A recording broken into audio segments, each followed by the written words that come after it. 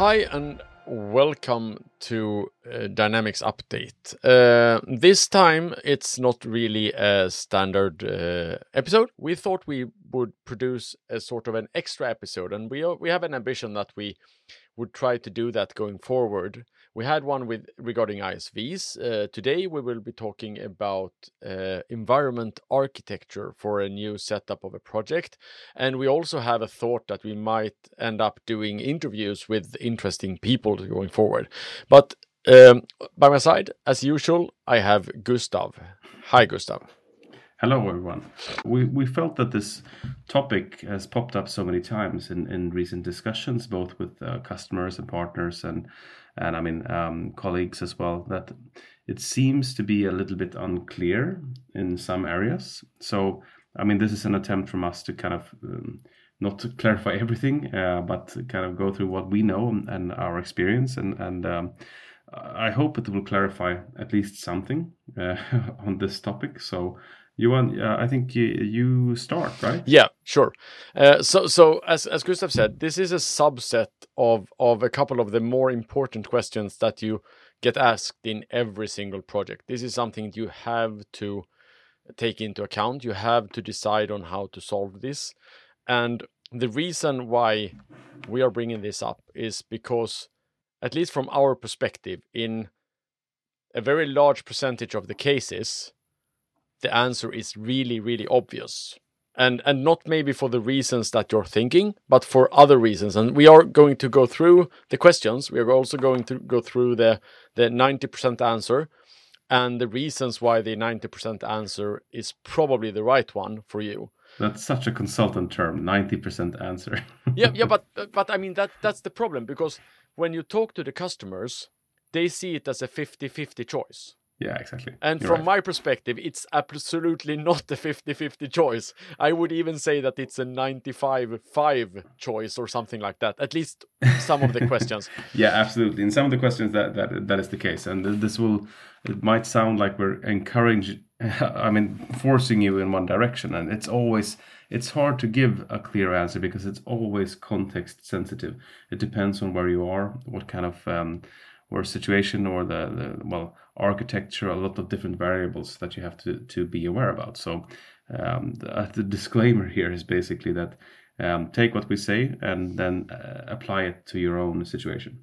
Exactly. Miles may vary, but with that said, we will try to explain as much as possible the reasoning behind our obvious answer, so to speak. Exactly. Okay, so the first question that we often end up discussing, especially with customers who are coming from AX 2009 or AX 2012, is: should we run on-premise? And in Microsoft world, on-premise is called local business data. And the reason there is that we have the data locally in our data center. So then the obvious choice from a AX 2012 perspective would be, we don't really trust the cloud yet, so let's do on-premise. And so the pros for doing local business data is that you have at least an illusion of control. You are driving the servers. You have the option to add more resources, more machines, more CPUs, more memory. The obvious way that we have solved many of the, especially performance issues in previous days. The second pro is if you have rules and regulations that you need to attend to, like you can't keep your data outside of Swedish borders or whatever country you're in. That is also a very important part. The third one that I have before Gustav can intervene is latency. So we have an infrastructure. We know how our infrastructure works. We know that it performs the way we want it today. That's why we would like to have it in-house, so we don't have to deal with latency to an Azure data center. Yeah, and exactly. And if I'm gonna play like the devil's advocate here, and I don't. To be honest, I have not worked in any on-premise instance of Dynamics 365 yet. I've been in many discussions with clients and partners and colleagues, as I said, because this was always the transitioning from AX 2012 to Dynamics. That was a bit hard because the argument was, okay, if you have invested in a data center recently, and you want to make the transition to the next version, we understand. That's what Microsoft said, as like a financial liability. So you're able then to install on premise. That was one of the arguments, at least, and not discussing the legality here and the inside the borders thing. So I kind of buy that, of course, but what you need to understand is if you decide to go with local business data, you're basically spinning up a little Azure of your own in your own data center, which is cool, of course, but it's also very costly. You need to maintain certificates. You need to maintain all the traditional roles like DBA, all of those roles that you kind of might want to move away from when going cloud. You stick with, well, like not getting all the benefits of the cloud solution. That's one thing. And the other thing, I mean, the mitigation of all these local regulations, like in Germany, there is Microsoft spinning up a cloud with a local supplier. China, they have their own sovereign cloud. So a lot of these legal regulations are already covered without having to resort to local business data. So I don't want to sound like I'm just. I realize there are, of course, a lot of scenarios, especially production, where you need to maintain control. So, of course, there are lots of scenarios, but where on-prem is actually applicable and valid.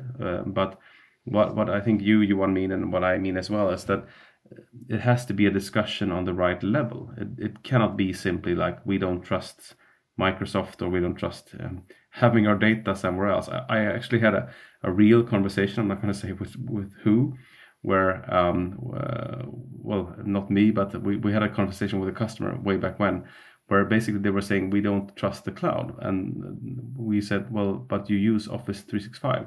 Yes. So, okay, but that's the same thing. So I think a lot of the stuff here and the discussions here are about awareness, really.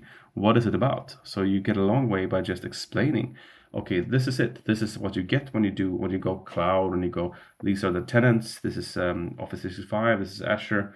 So explaining what it's about, I think, at least I hope, takes away kind of the pressure of that decision, because I think I hope now we're so mature that this is going away and not being a real issue. Most companies I at least get in touch with, they have a mature view of Azure and cloud, and they realize the whole subscription-based method of working is kind of nice. So I hope it's not the case moving on, but in reality, it's not something to be afraid about. It's something to be mindful of, and of course apply it to your own scenario. There are versions, of course, where you do need to have local business data, or I mean on-prem. That's local business data might not be the case what you actually need. You might need to have control of stability. That's the main issue, right? Yep. So to comment on what Gustav said, as I said though, as he said, what you're doing is that you need to run a very modern version of a data center. So the absolute minimum is Windows Server 2019, and you need to run Service Fabric clusters. You need to run special versions of SQL with always-on clusters and shared storage and so on, which means that it's probably not the infrastructure that you're running anyway, which means that you still need to do a real large investment in your infrastructure. I'm looking at the schematic of an environment here, where we only have two environments. We have a UAT environment and we have a production environment, and that is about 30 servers, and that's minimum. That's a basic installation for a small customer. So yeah. we need to understand the scale of this, and it's a really complex installation. I used to work with a partner who specialized in building data centers for customers, and it's not an easy thing to set up. And also one of the arguments around doing this is also the update cadence, because customers tend to think that if I run it on premise, I don't have to adhere to Microsoft's update cadence, and that is a very false fact, because the problem is that you are just as unsupported if you're running on premise as you are if you run in Microsoft's cloud. Yeah, and and also everything ends up on you. And one of the things that I wanted to say as well was that you, first of all, you lose a lot of services around the installation. Exactly, the whole ecosystem around. Yeah, you lose Power BI, you lose Common Data Service, you lose the integration to the Power Platform, and all of that. But what I also wanted to say was that Gustav mentioned something when he started talking, was that I have not worked with one single instance of an local business data installation. And that is a really hard argument for why you shouldn't do it. Because if no one else is doing it, if Microsoft don't want you to do it, there is probably a reason. And if nothing else, the fact that Microsoft doesn't want you to do this should be an indicator to, if you don't want to spend your life working uphill, it's probably not a good idea to do what Microsoft don't want you to do. But with that being said, Gustav is completely right. There are absolutely valid scenarios for local business data. It's just that it's very few. Exactly, and I think that's kind of the point. I mean, it's there, it's available, but I think I was at one of the earlier workshops at Microsoft. I think I was in Germany, and it's quite clear that okay, we're providing this as a service because you are able to do it, but it's all to sustain yourself until you can go full cloud. So even if you go on-prem, from a Microsoft perspective, it's to be able to kind of ease the transition, to allow you the time you need to kind of convince whoever you need to convince internally, go through the loops, work with depreciating your data center or whatever you need to do to go full cloud. And if that is not the way you want to go, then that's another discussion. So I think we cannot be more clear. Again, we can't go into this podcast on like best practices on-prem because, like you say, we haven't really worked with it. So we can only work with what we can recommend. All right. So the next point, the next question that we want to bring up is in regards to instances. Yes. So you can't really load balance Dynamics 365 for finance and operations, at least not in the way that you would like to do. You can't load balance it over regions or over different data centers. So you have an active passive setup, which means that if your data center goes offline, there is a way to fail it over to its twin data center. Yeah. But nothing more than that. You can't really when you set up the LCS project, you specify data center primary and data center secondary. And those need to be in the same region. Exactly. And that failover you mentioned, that's not something to be taken lightly, because that's like a real failover in case all services fail in like West Europe. It's like a real disaster situation which you don't want to be in anyway. It's just something you want to feel safe, but it's not like we have some offices in England, so we can maybe use that as a failover, and that will make it work for them whenever something fails. It's very important to know you have one area that you can use if you have one tenant. Yes, and that also means that you can't mirror an installation to like another part of the world. You can't have a secondary instance. You can have a secondary instance in another data center on another continent, but that would mean that you have two entirely separate installations. Yes, that is correct. And we're getting to that a little bit later in the tenant discussion, but exactly. And that means two separate solutions. Well, you could have the exact same code base. You cannot have the exact same data, but you can work with CDS and different solutions to kind of replicate and make sure that you work with the same customers, etc. But it's not the same application. It's not the same it's not the same database. You have to be mindful of that whenever you go multi-tenant. So like you say, there's no way for you to. You can use other solutions like Citrix or export of data, and you can use geosynchronization to get the data to other locations. But you can only have the installation of Dynamics in one and the same data center at the same time. Yes, and with that being said, there are ways to replicate parts of the data. You can use store and cloud scale units for retail, for instance. Yes. You can use the new scale unit that we mentioned a couple of episodes ago that comes for the warehouse installation. Exactly. Yes. There are reasons why you would want multiple instances. So we're back again to legal and compliance. Exactly. If you can't put it in a different continent, if you need to keep your data in Europe, for instance, and you have something in the US, you need to keep them apart. That's a relevant version. Latency, absolutely. If you have like a subsidiary in Africa, which doesn't have that good connections to Europe, that is also a relevant one. But you need to see if there is another way you can mitigate the latency issue. Azure Express route is one of them, which really will help you. Another one is the old traditional workaround where you put Citrix server closer to the actual data center, so you can use the Citrix compression to mitigate the latency, and that actually works. Yeah, of course. It has worked for like 30 years, so that is also a way. Yeah, the drawback there is only time zone, right? Because if you do that to mitigate, if you have a small office somewhere in a different time zone, that might be okay, but they have to live with whenever you do a deployment in your time zone, that might be in the middle of lunch for them. So yes, you have to... so that's my third point is maintenance windows. Exactly. If you have legal entities in every single continent, in every single time zone, you don't really have any maintenance windows, which means that either you use multiple instances so you can service them at different times, or you just decide. So we have one small legal entity in this time zone. Those poor bastards will always be the one who get hit by the maintenance window, but we can live with that. Yeah, exactly. Yeah.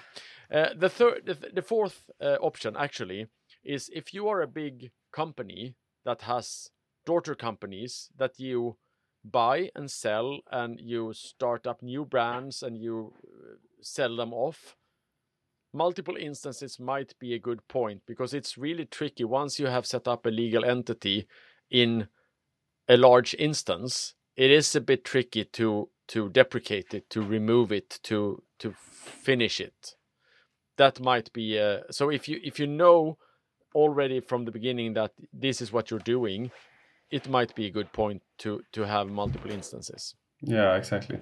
And I mean, another topic on that is even if you have you can move between one tenant to another. Speaking on what you described here, when you buy or sell companies, but that operation is quite complex, and you have to like reach out to Microsoft, and you have to ask them we need to move this tenant to, well, this instance of Dynamics to a different tenant due to us now being part of this company, etc. So it's possible, but it's very, very complicated. It's a lengthy process. I know the Microsoft team is working.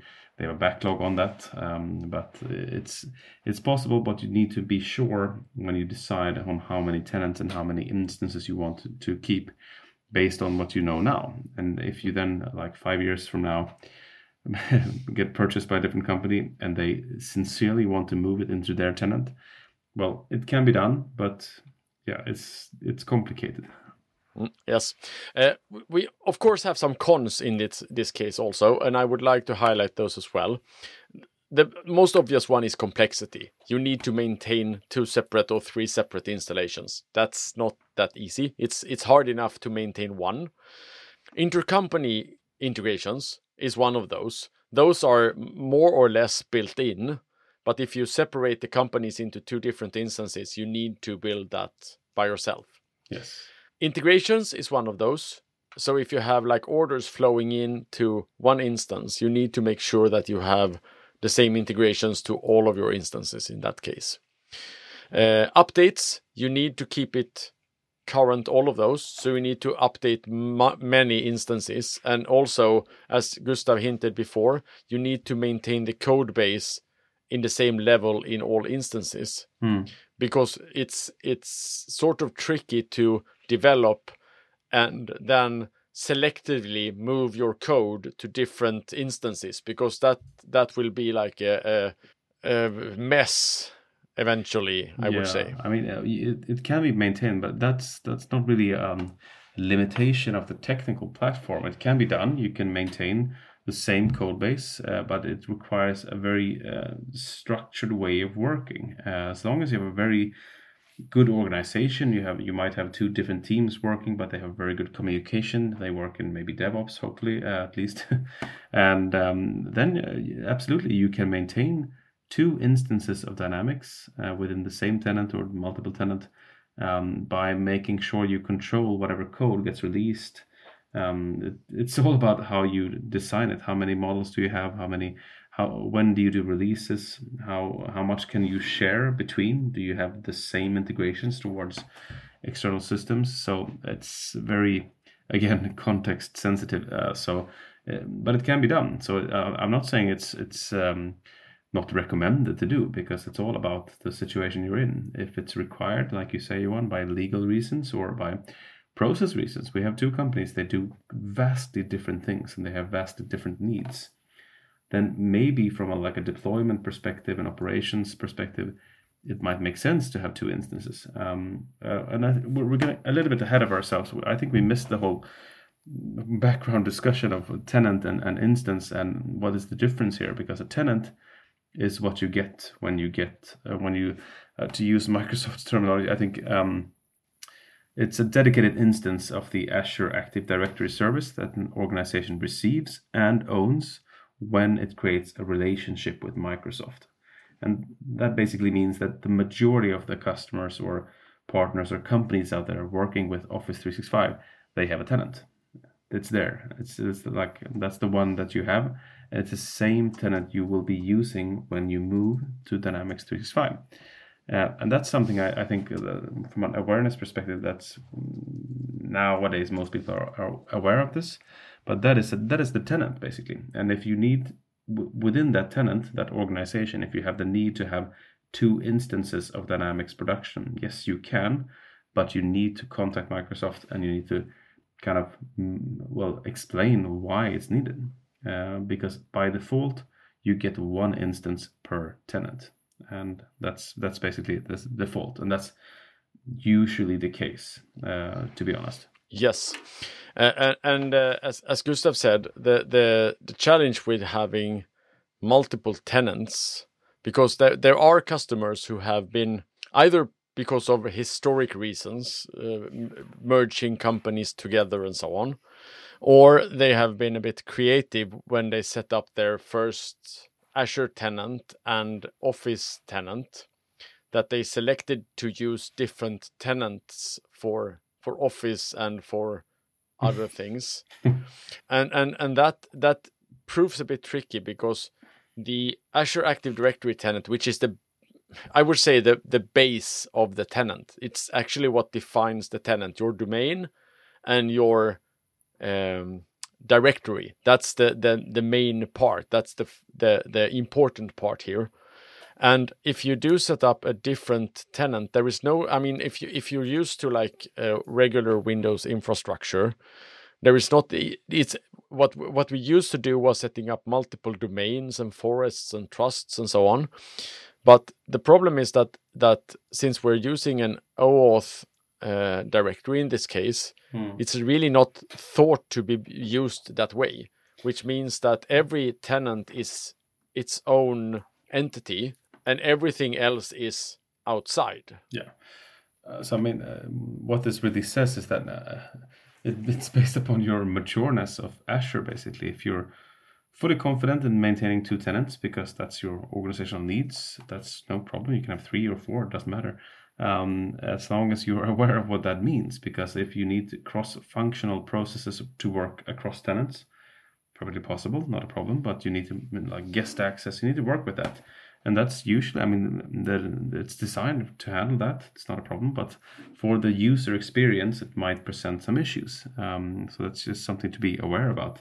If you want to leverage on the full capabilities of the whole Office 365 Dynamics platform, that doing those choices wisely in the beginning makes it a lot easier to adopt like all of the platform, not just Dynamics. But if you purely use like Dynamics for finance, and it's just we have one finance department running this, and they work with they're just in one tenant, then sure, then the rest of the company can run Office 365 and any other things in separate tenants. It's perfectly possible. So it's all about the requirements and the needs, but don't create more tenants than you need, because that will just create unnecessary complexity. Yes, I also have a final tip and tricks when it comes to the tenant setup, because I used to. Both me and Gustav are consultants. We work for a company that has its own tenant, which means that in some cases we are using our employer's account to access the environment. And in some cases, our customer requires us to use their tenant's account. So we have multiple accounts. Yeah. So one thing that could be nice to know was that if I'm using my Engage Group account to access a customer's instance, that would require, in some cases, it would require a guest account that is created in the Azure tenant. It has to do with security policies and who is allowed to use resources in the Azure tenant. In some cases, we actually require a guest account. But what is a bit tricky here is that some applications create these guest accounts automatically. So if we look at SharePoint, for instance, if I invite an external person to our SharePoint will talk to my Azure Active Directory and generate a shadow account, which represents the guest's Azure AD account. So it's a placeholder for the guest's Azure AD account, which means that there is something that we can set permissions to in our tenant. Dynamics 365 for Operations does not do that. So if you have these policies in place, you will need to talk to IT to have them create the guest accounts for those users. And if you don't want to do that, then you should talk to IT to generate internal accounts for those external users in that case.